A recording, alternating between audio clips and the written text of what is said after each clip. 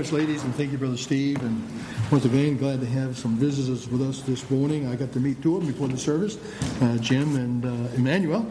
Emmanuel's a long ways away from home, all the way from Ghana. Glad to have you with us here today. Where was Francis from? Anybody remember? Was Francis from Ghana? Ghana. Yeah, Francis. Trying to think what his last name was. He's on our prayer list anyway. Francis. He was from Ghana originally, and he was with us for quite a while I was a student at UVM. And then he got too big for his britches and he left. No, just kidding. I'm just kidding. He's in Florida right now. He went on for education in another institution and so on. But we really enjoyed having him with us. And every once in a while we get an email from him, and it's always good. He doesn't forget us, and we haven't forgotten him either as well. Well, this week's message that launches from last week, although it was from Mark chapter 9, which is also Steve had dealt with a couple weeks earlier. And then I decided I'd step on his toes a little bit. And we came from a little bit different perspective on that. And this week we're looking at the same scenario as recorded by Matthew in the book of Matthew. And we're going to be looking at two basic subjects this morning, prayer and fasting.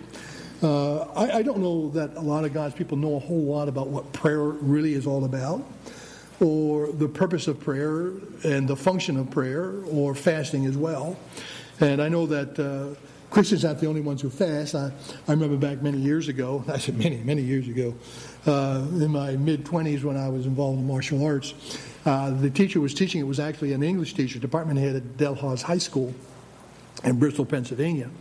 And the reason that he would fast, he would say, because I need to get myself in shape mentally and emotionally and physically for the martial arts training, but also for playing tennis. So he was using martial arts to keep him sharp and keen for the tennis, but he also used the fasting to keep himself physically where he should be. So I'm thinking maybe fasting is probably not a bad idea for diabetics, for sure. I know that I fast at least once every 3 to 6 months. And that's only like from 9 o'clock at night until about 10 o'clock in the morning when I get... Because you're supposed to fast for your A1C test, and somehow it never helps me any, so I don't know. Maybe I ought to fast a few days earlier than that, one thing for sure. But there are two important practices within the Christian life, but I believe they're also the most misunderstood and the least practiced when it comes down to it. So the last several messages that have been integrally linked to why our faith is oftentimes weak rather than efficacious or able to accomplish what we had hoped that it would when we uttered the prayers or the petitions. The three destructive forces, or as someone may state, the three demons of faithlessness, are discontentment, discouragement, and doubt, which we really basically dealt with last week. Now, each experience lends itself to the next and renders the redeemed with a weak and anemic faith. And so we ask, and sometimes our prayers are really glib in nature, in character. Lord, I got a problem. And then we're thinking to ourselves, I really don't know if you're going to hear me. I don't know if you're going to do anything about it. But here it is anyway, Lord. I'm going to share it along the line. Without the expectation that He's actually going to do anything to meet that need. But somehow we know that's the right thing to do. It's the thing that we should do. So we go ahead and we do it in a perfunctory manner. And yet we still have that... faithlessness. It's not that we don't have faith, otherwise you wouldn't have prayed, but it's almost questioning whether God is interested or not. And so, as I said, Brother Steve in his series through Mark also touched on this topic using Mark 9:14 through 29. And here in Matthew 17, verses 13 through 21, Matthew records this same record of the same event, and we will deal more specifically again with verse 21 in Matthew chapter 17, when they questioned why they could not do what Christ did. And the Lord said, this kind goeth but for prayer and fasting. So prayer and fasting are two very important exercises of the faith, which are perhaps the most misunderstood and the most neglected. The word fasting only appears 17 times in the Bible. Now, the word fast, if you can separate all the different ways it's used in the Bible, but fasting is only used 17 times, 10 times in the Old, 7 in the New Testament. So it is important. And I believe if you go through the Old Testament, you'll find out that there are many of those who were men who prayed. I believe that Enoch, even though we don't know much, I just believe because of his relationship with the walk and the purpose of fasting that probably he fasted quite a bit. Because he had this relationship with God that the Bible says that Enoch walked with God and was not, because God translated him, if you read it in the book of Hebrews. God took him and brought him home. Not as punishment, but he was thinking down there, he said, listen, our fellowship is so sweet. I want you to come up here with me. And so he literally took Enoch up to be with him. And of course, if we go down through some of these other giants of the faith in the Old Testament, they were prayer warriors who also understood the necessary exercising of fasting. Moses fasted. David fasted. Elijah fasted. Queen Esther fasted. If you remember, she got her uncle Mordecai and said, listen, get all the Jews together throughout the empire and have them fast, because she was going to go into the king and present her petition before the king, because Haman had decided he was going to have all the Jews throughout all the kingdom of Artaxerxes going to have them killed. And so, of course, Mordecai found out, told it to Esther. Esther eventually tells the king, and you know how that went. But fasting was important. She trusted in the fact that others would fast for that day or so before she went to the king, because if anybody walked in before the king without being announced or without being sought to come, then they would be killed probably by the guards. They would just figure that the king didn't call you, you're on a bad mission, you're done, one thing or another. And so even Anna the prophetess fasted, and Jesus fasted, and the Apostle Paul fasted as well.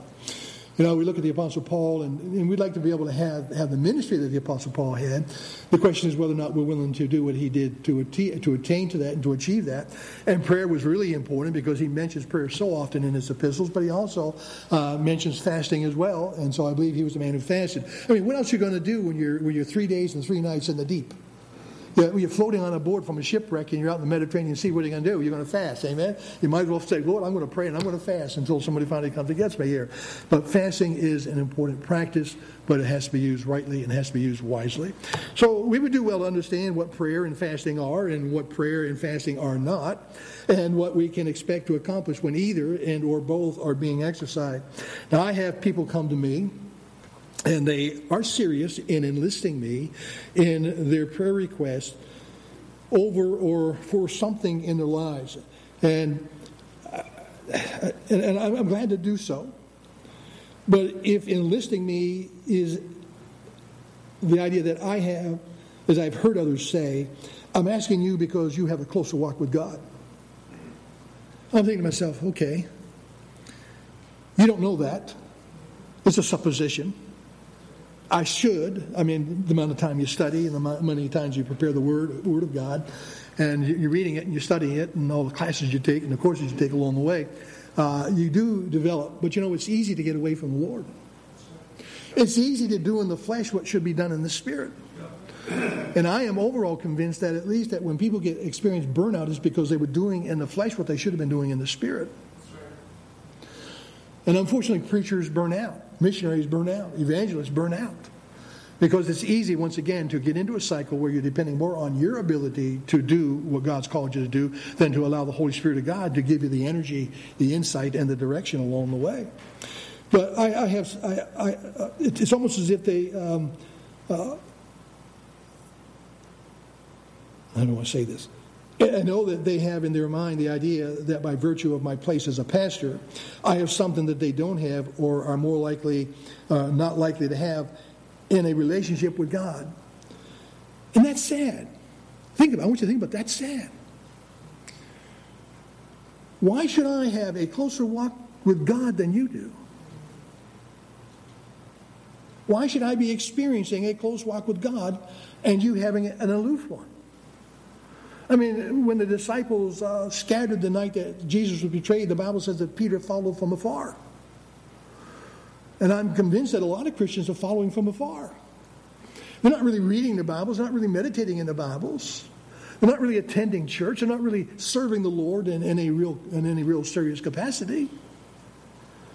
And so it's sad that when we consider that being close to God is never about what one does or does not do for a living, but a matter of choice, a daily, even a moment-by-moment choice that we make.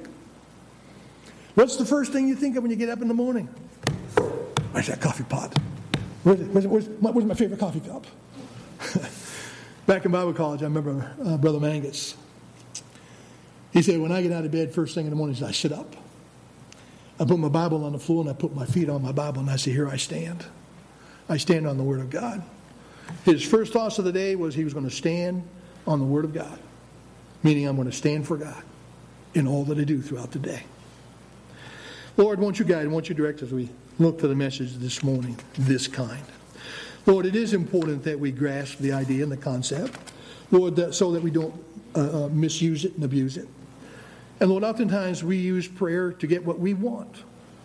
Lord, as your half-brother James said, that we have not because we ask not, and we have not because we ask amiss, to consume it upon our lusts, our desires. So Lord, won't you guide and direct so that we might learn some things, that we might apply some things to our lives, that our prayer lives will become more efficacious, more effective, that our fasting would be on purpose and designed with a purpose in mind, so that, Lord, the results that you want for our fasting is the blessing behind it all. So, Lord, won't you guide and direct? We pray in Jesus' name. Amen. So the very first point, there's only 2 points this morning, they're very long ones, is the command. It's the command to pray. In 1 Thessalonians chapter 5, verse 17, and it's a hard verse, I think, for a lot of Christians to comprehend, but there's a lot of imperatives that are written there in chapter 5, beginning around about verse 15, 16, 17, 18, 19, and 20. And one of those is in verse 17, and it says, pray without what? Pray without ceasing. So the verb pray is in the imperative, which means it is a command for us to do. Not a suggestion, not a nice, fluffy, puffy little suggestion that you do. You pray without ceasing. Yeah, but preacher, I have to think of some other things along the way. You can still be in a prayerful attitude throughout your day. The idea of without ceasing is to be continuous or without intermission. So that you are going to see things that I'm not going to see. And maybe someone has fallen, or maybe an accident you just went on by. And maybe someone in your family or someone in your neighborhood, and maybe somebody at work who needs a prayer need. And so you're going to lift them up before the Lord. You're going to wait until your prayer time. I mean, many people have a prayer time. Some have a prayer closet. Some pray in the morning, some pray at noontime, some pray at supper time. That's what Daniel did. But nonetheless, they pray.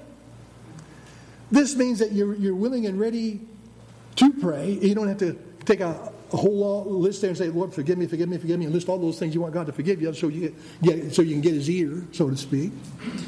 But it's the idea that we are walking the walk that God's called us to walk so that we are ready ambassadors of prayer. Praying for others around us.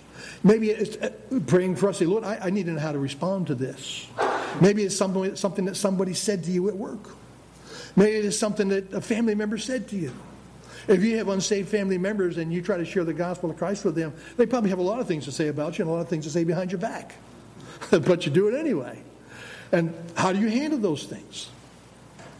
Well, while this seems impossible, the reality is that we carry a lot of things on our minds, don't we? There's a lot of things that kind of race through our minds. I know that any trip we're on, the wife will always ask me, she says, so what are you thinking about right now? Well, a lot of times I'm thinking about a message. And the pastor's putting a message together. He wants to make sure that everything is doctrinally correct. That I'm not negating a doctrine over here because I'm preaching a doctrine errantly over here. And so the idea is, how does this fit together? It was something I was thinking of just even yesterday. I said, boy, if I went down that road there, then that's not going to work very well because it's going to violate this portion of Scripture over here. So it's not just the idea of sitting down there and writing out whatever comes on your mind, whatever comes on your heart. So there's a lot of thinking, a lot of meditation, a lot of say, Lord, how does this fit in? If it doesn't fit in, then Lord, remove it, whatever. So there is that constant continual prayer. When we're driving, they'll be hearing a message on the Christian radio station or something like that. Then it may bring a thought and an idea that you pray about. And so you're always constantly meditating and thinking on those things of the Lord. Now, it isn't that I don't think of other things. I do remember my wife's birthday. I do remember our anniversary and things of that nature there. But the truth of the matter is, we have a lot of things on our mind, don't we? Well, why can't God be one of those? Why can't prayer be one of those things that's on our mind so that it comes instantly? Not one of those, oh, I should have prayed about that. But the fact is that, Lord, thank you for reminding me to pray right now. Now, it doesn't mean you have to get on your knees in public and fold your hands and so on. I mean, you can be driving down the road and you can see something and you can be praying. Lift that situation, that set of circumstances up before the Lord.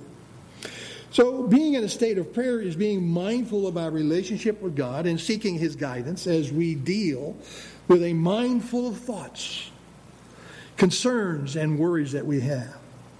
Now, I'm sure Pat is worried about Amanda tomorrow. And she's going to worry until she holds that little bundle. Do they know what it is? Do they know what gender it is? Oh, yes, it's a little girl. Oh, it's a little girl. Until you hold that little girl in her arms. But you're going to pray, and you're going to pray. Even when our kids, back years ago, when they were going off and driving between here and Pensacola Christian College, we would pray with them before they go. And we'd pray as it came to our minds wherever they were in the road. Now we have 360. Now we know where they are. We know where they shouldn't be. But we know where they should be, and so on. And so we have that idea, but I came to an agreement with myself and the Lord, I believe, and that was that, Lord, I pray for these kids. I'm not going to continue to nag you and beg you to do. You love them, and you love them more than I could possibly love them. You're going to do what's right by them. And I'd go about my business and wait till the phone call that when they got to whatever the destination was, making it a 2-day trip or so on. But there has to come a point in time we say, I give these things over to the Lord. And then we want to take them back. We give them to the Lord. Give them to Him. Don't be, when I grew up, there was a saying, don't be an Indian giver. To give something, then take it back. So, bringing our petitions before Him and allowing Him to guide us in directing us in how best to handle the various issues in our life. And sometimes we may have to pray a long time. My mom, as you've heard me say before, she prayed 45 to 50 years for my dad to get saved. And he finally did get saved. But I'm thinking all those years he lost. And my mother lost in having that relationship of having a born-again, Bible-believing husband. He was a good husband. He was a good dad. But there wasn't that other level of relationship of coming to church and fellowshipping, worshiping together and reading and so on. And so she prayed for many years, and because we prayed also for my dad's salvation, and now hopefully we get to see my brother-in-law in about mid-September when we go down to visit my sister, and haven't seen her in a while, but he's not saved, and have an open door to be able to talk to him because he's not in good health right now, and it doesn't really look good. Doesn't look good. But he's been quite resistant over the years to any of the family members who would share the gospel with him. But we pray, and he's on our prayer list every Wednesday night. And whenever he comes to our mind, he's on our prayer. He's on our mind as well. So we tend to have this idea that praying is about a set time in a set place.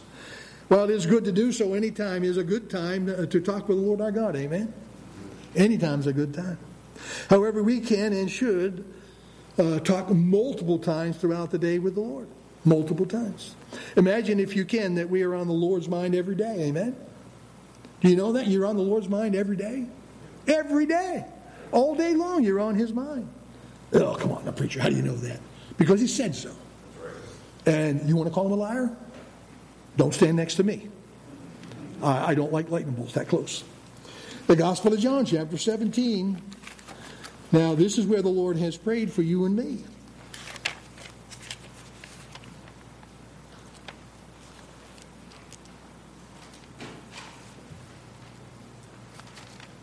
I'll get there. So, looking in John 17, now, verses 1 through 9 are important in there. One more page. And it says there, these words spake Jesus, and lifted up His eyes to heaven, and said, Father, the hour is come. Glorify Thy Son, that Thy Son also may glorify Thee. As Thou hast given Him power over all flesh, that He should give eternal life to as many as Thou hast given Him. And this is life eternal, that they might know Thee, the only true God, and Jesus Christ, whom Thou hast sent. He said, I have glorified Thee on the earth. I have finished the work which Thou gavest me to do. And now, O Father, glorify Thou me with Thine own self, with the glory which I had with Thee there before the world was. I have manifested Thy name unto the men which Thou gavest me out of the world. Thine they are, and Thou gavest them me, and they have kept Thy word. Now they have known that all things whatsoever thou hast given me are of thee. For I have given unto them the words which thou gavest me, and they have received them, and have known surely that I came out from thee, and they have believed that thou didst send me. I pray for them. I pray not for the world, but for them which thou hast given me, for they are thine. And all mine are thine, and thine are mine, and I am glorified in them. And so he is praying not only here in this instance, but he prays for us every day. He lifts us up before the Father.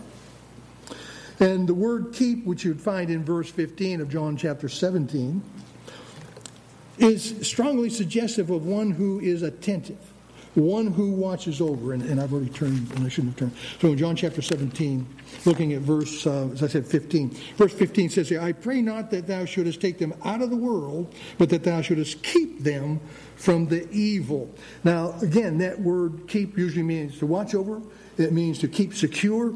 In this particular instance, I believe that it is strongly suggestive of one who is attentively watching. And I can't help but think of a mother who is attentive watching over their children, keeping a watchful eye to make sure they don't get into it, especially when they begin to crawl. That's their world. About 2 foot off the floor. That's their world. And they want to touch, eat, ingest everything and anything that's in that range. And so as a parent, you've got to be attentive. First of all, you've got to make sure there's nothing that could harm them. And then you've got to make sure they don't harm themselves. And so you're attentive. You don't decide to go take a nap and let them wander around the house. Now, when our kids were growing up, they knew what a playpen was. Heavens to Murgatroyd. If you put a child in a playpen today, it's like it's locked them in jail. But you could put them in a playpen and you could relax for a little bit. But if they weren't in that playpen, then you made sure that you were just that much more attentive. So we live in a fallen world, and we therefore have more to pray about. We have more to pray for. More reasons to be in a continual state of prayer, if not for our own testimony, also for family, friends, and lost souls around us, praying always for opportunities to share the hope of the gospel unto salvation or in counseling.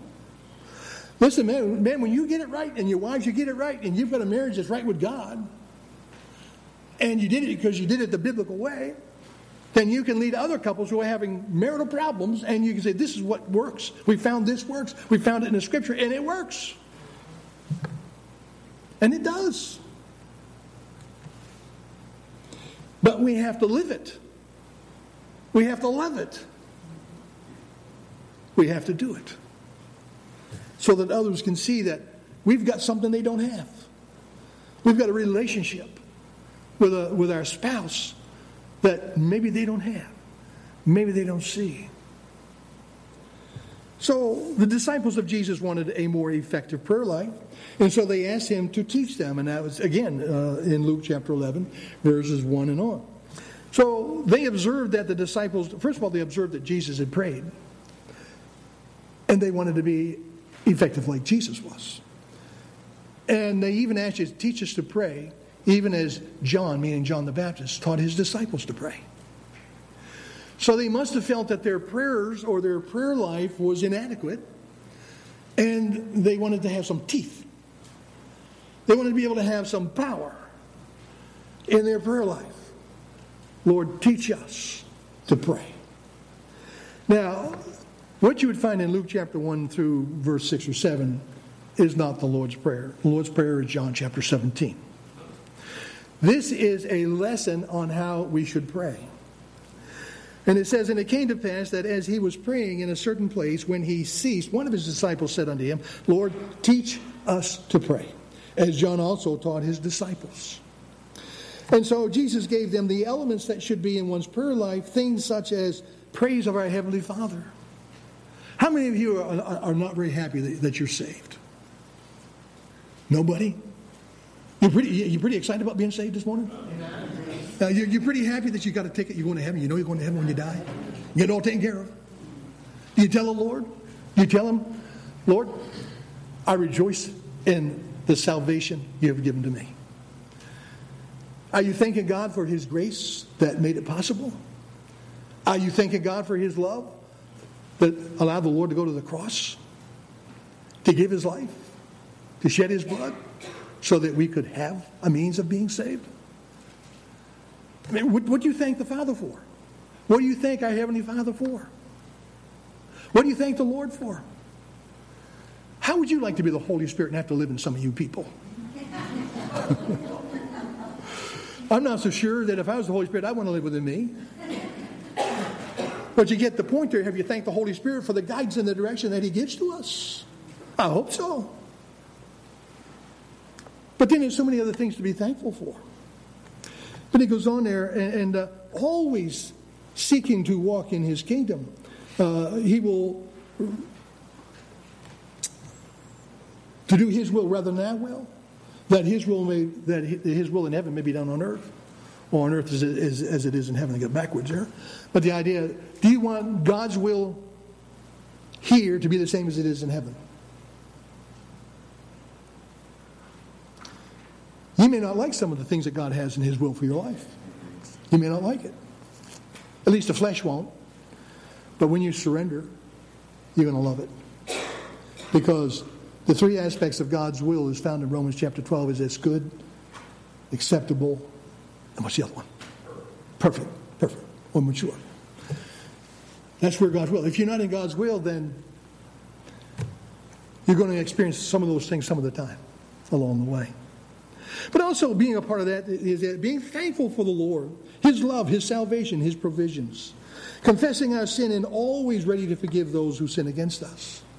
Don't go and say, Lord, forgive me for what I just did here, knowing that you've got aught against someone else who you are unwilling to forgive. That's not going to fly with the Lord. And it doesn't. Also, to keep us vigilant against sin in our lives, Satan in our flesh. Lord, make those hairs stand up in the back of my neck. When sin is coming after me and I don't quite recognize it and I don't see it, Lord, send a warning. Make my hair stand on end. Amen. I want that tingly sensation that says this is not good. Because, Lord, I want to sense the peace that passes understanding. Because I've made the right choice and I made the right decision. Or because I fled from sin. So when we are praying about the myriad of things that we face every day, and we are going to find that there are some things that require more prayer, a longer season of prayer, in some cases, and in some cases it's going to require us to do some fasting. Now there are some issues that will come into our lives that a simple prayer is not sufficient. We will have to dedicate more time searching the will and the desire of God. When we first got into my first year in Bible college, the wife had, the year prior to that, she'd gotten pregnant, and it was a, what do they call it? Anyway, it didn't come to term, obviously. And so the doctor never really impressed upon us that she shouldn't get pregnant for at least over a year. So here we are in our first year Bible college, and she's pregnant. And in order to be able to keep our youngest son, that meant she had to be bedridden quite a bit at a time. You don't think there was a lot of prayer? For 9 months there was a lot of prayer. And for her health as well. But it means there was a time at that time when you can get along with the Lord and say, Lord, I don't understand this. You've brought us all the way down here, my wife and 4 kids, and to have her lose her life with cancer. But I don't understand it. But it was a growing time of faith. It was a time of trusting God. That God had a purpose and God had a plan for all of it. And so there are just some things that requires just a little bit more prayer. And this usually is where fasting becomes very, very important, which brings us to the second point, shorter than the first. That is the counsel that Jesus gave to his disciples. Matthew chapter 17, verse 21. Howbeit this kind goeth not out, but by prayer and fasting. There were just some things in the life of a believer that God wants us to deal with. Because it's an important learning curve for us. Now, here's an important point to make, that prayer and fasting are about developing a relationship. Man, we cannot develop a relationship with our wives if we don't talk with them. Grunts and groans are not sufficient. It may have worked in caveman days, not that there ever was a caveman day, but it won't work in this day and age. And I'm going to get reminded of that every time she wants to talk. But it's true. In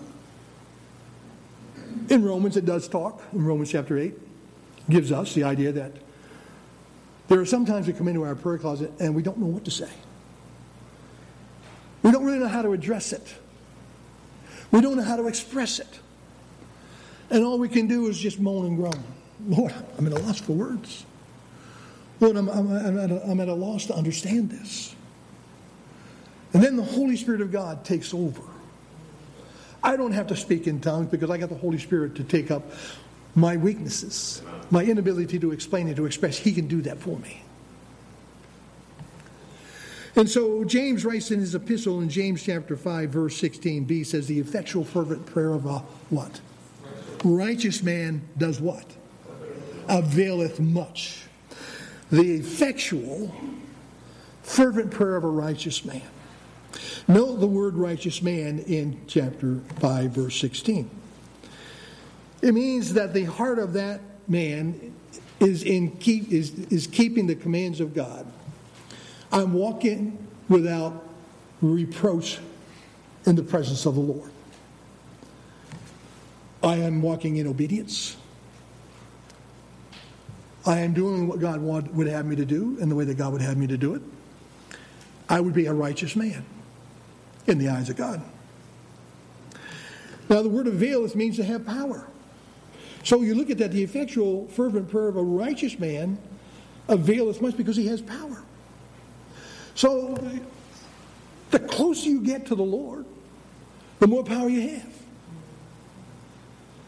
Now, that's an ongoing day-by-day fellowship and relationship with the Lord. This is not one of those on again, off again. Lord, I've been so busy the last 3 days, I haven't had time to pray. I'll catch up with you, Lord, in a little bit. From our text in Matthew 10, verse 1, and in Mark chapter 6 and verse 7, the disciples of Jesus were given power over unclean or foul spirits. He said, I've given you power. Go out there and do the ministry. Now, whether as recorded in Matthew 17 or Mark 9, the unclean spirit that was in this young man appears to have been a case that was too hard for them. And you know, the devil is going to try his best to bring things into our lives that's too hard for us. Things that are more difficult for us. These are things that we just can't slough off with I lay me down to sleep, I pray the Lord my soul to keep prayer. Not going to work. It means we're going to have to take and get serious about the problem or the issue at hand. And it means we're going to have to spend some time in prayer. And it may mean that we even have to fast. And to spend that time that we would normally be eating or doing something else, that we give it up and say, you know, for this couple of days. I remember, as I said, that our sensei, our instructor in the martial arts, Lou Baldino, he fasted. It was a water fast. And he would fast for a whole week or so just to be able to get his body to that point where it was no longer crying out, I need that sugar, I need that drink, I need this and that, all those kind of things. It was the idea of bringing our body to a place where the flesh and our mindset isn't screaming out for all the things, our favorite show or our favorite game or our favorite sport or whatever it is, that we are willing to set those things aside and give that time that we can come before the Lord and just meditate. And just pray. And sometimes just sit there and shut up and listen. Amen? Because if you've been reading the Scripture, you've been memorizing the Scripture, He will use that to speak to you in your hearts and your minds. So Jesus allowed this to happen for a couple of reasons. Number one, a casual relationship with the Lord is insufficient to conquer the hard things in life that we will face. Such as our faith simply hasn't matured or grown. Now, the disciples had gone forth earlier and accomplished great things that had increased their faith. But what they were facing there was harder than what they had accomplished before when Jesus wasn't in their presence. But now that Jesus is in their presence, He is revealing that there is something that we need to be very, very close to Jesus about. No sin, but being a righteous man or a righteous woman.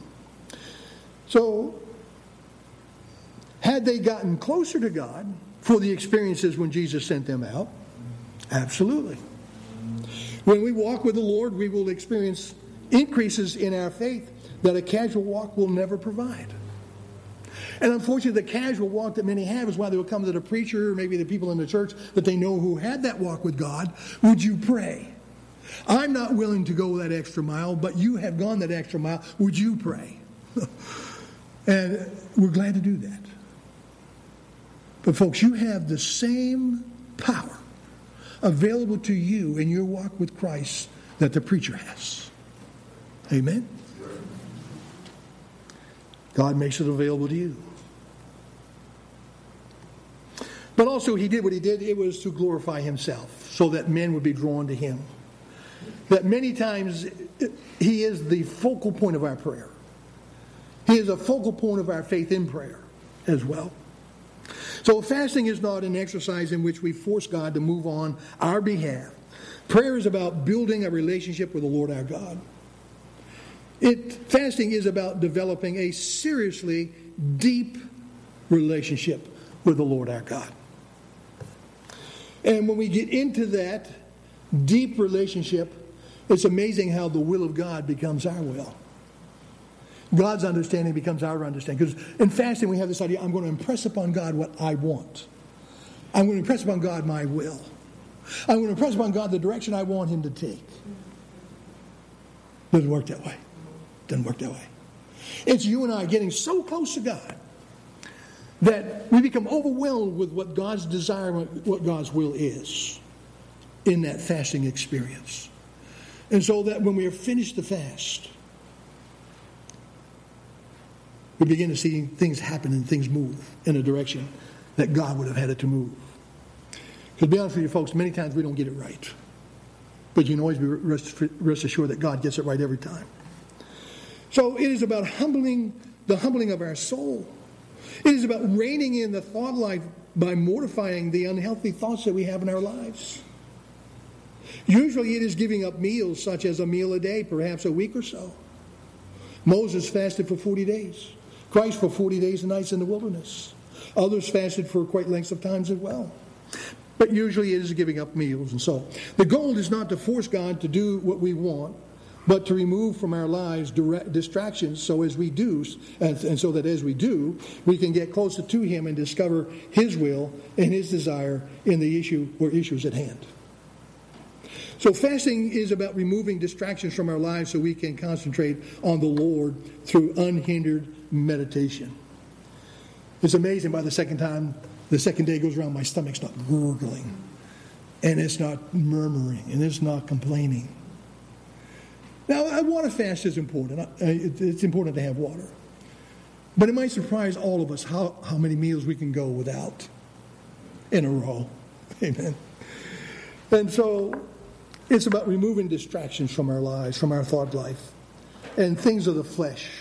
It's mortifying the flesh, if you will. And it is here that we find the faith, the clarity, and the power to do as God would have us to do in devotion to Him, be it for ourselves or for others that we're fasting for. So fasting is then a good thing when done in a right way for all the right reasons.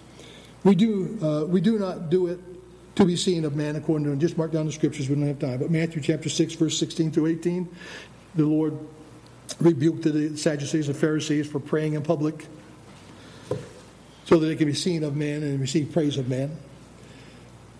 It's not to be done as a ritual, according to Matthew chapter 9, verses 14 and 17. Not to be done as a ritual. This is something that is done privately. You go into your closet and you don't tell everybody. Now, if you're married, you talk to your spouse. And you talk to them and you say, I really feel that we need to fast. Or maybe I need to fast. And so, with consent, according to 1 Corinthians chapter 7, it says that if a spouse, a mate, or partner there, if we feel we need to fast, then we need to talk to our spouse, get permission, and then fast, but not to the point of causing strife within the marriage itself because of fasting too long. And so, again, read that in 1 Corinthians chapter 1, verses 7 through, I think, probably within the first 5 verses. So, thirdly, as we close, certainly not without beginning with true repentance. And I do want to read this, Isaiah 53. Let's turn to Isaiah 53.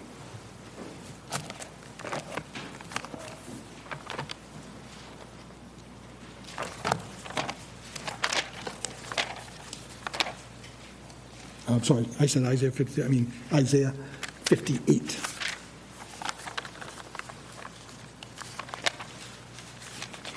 And in Isaiah chapter 58, beginning in verse 3, it says, "Wherefore have we fasted, say they, and thou seest not?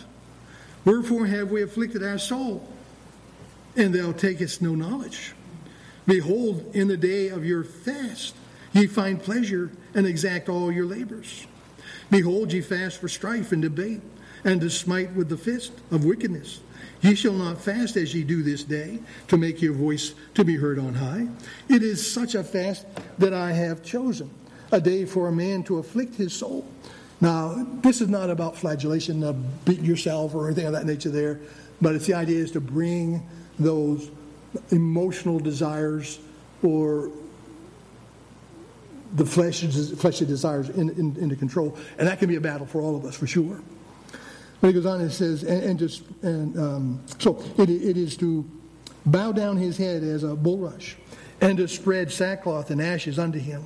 Wilt thou call this a fast, an acceptable day to the Lord?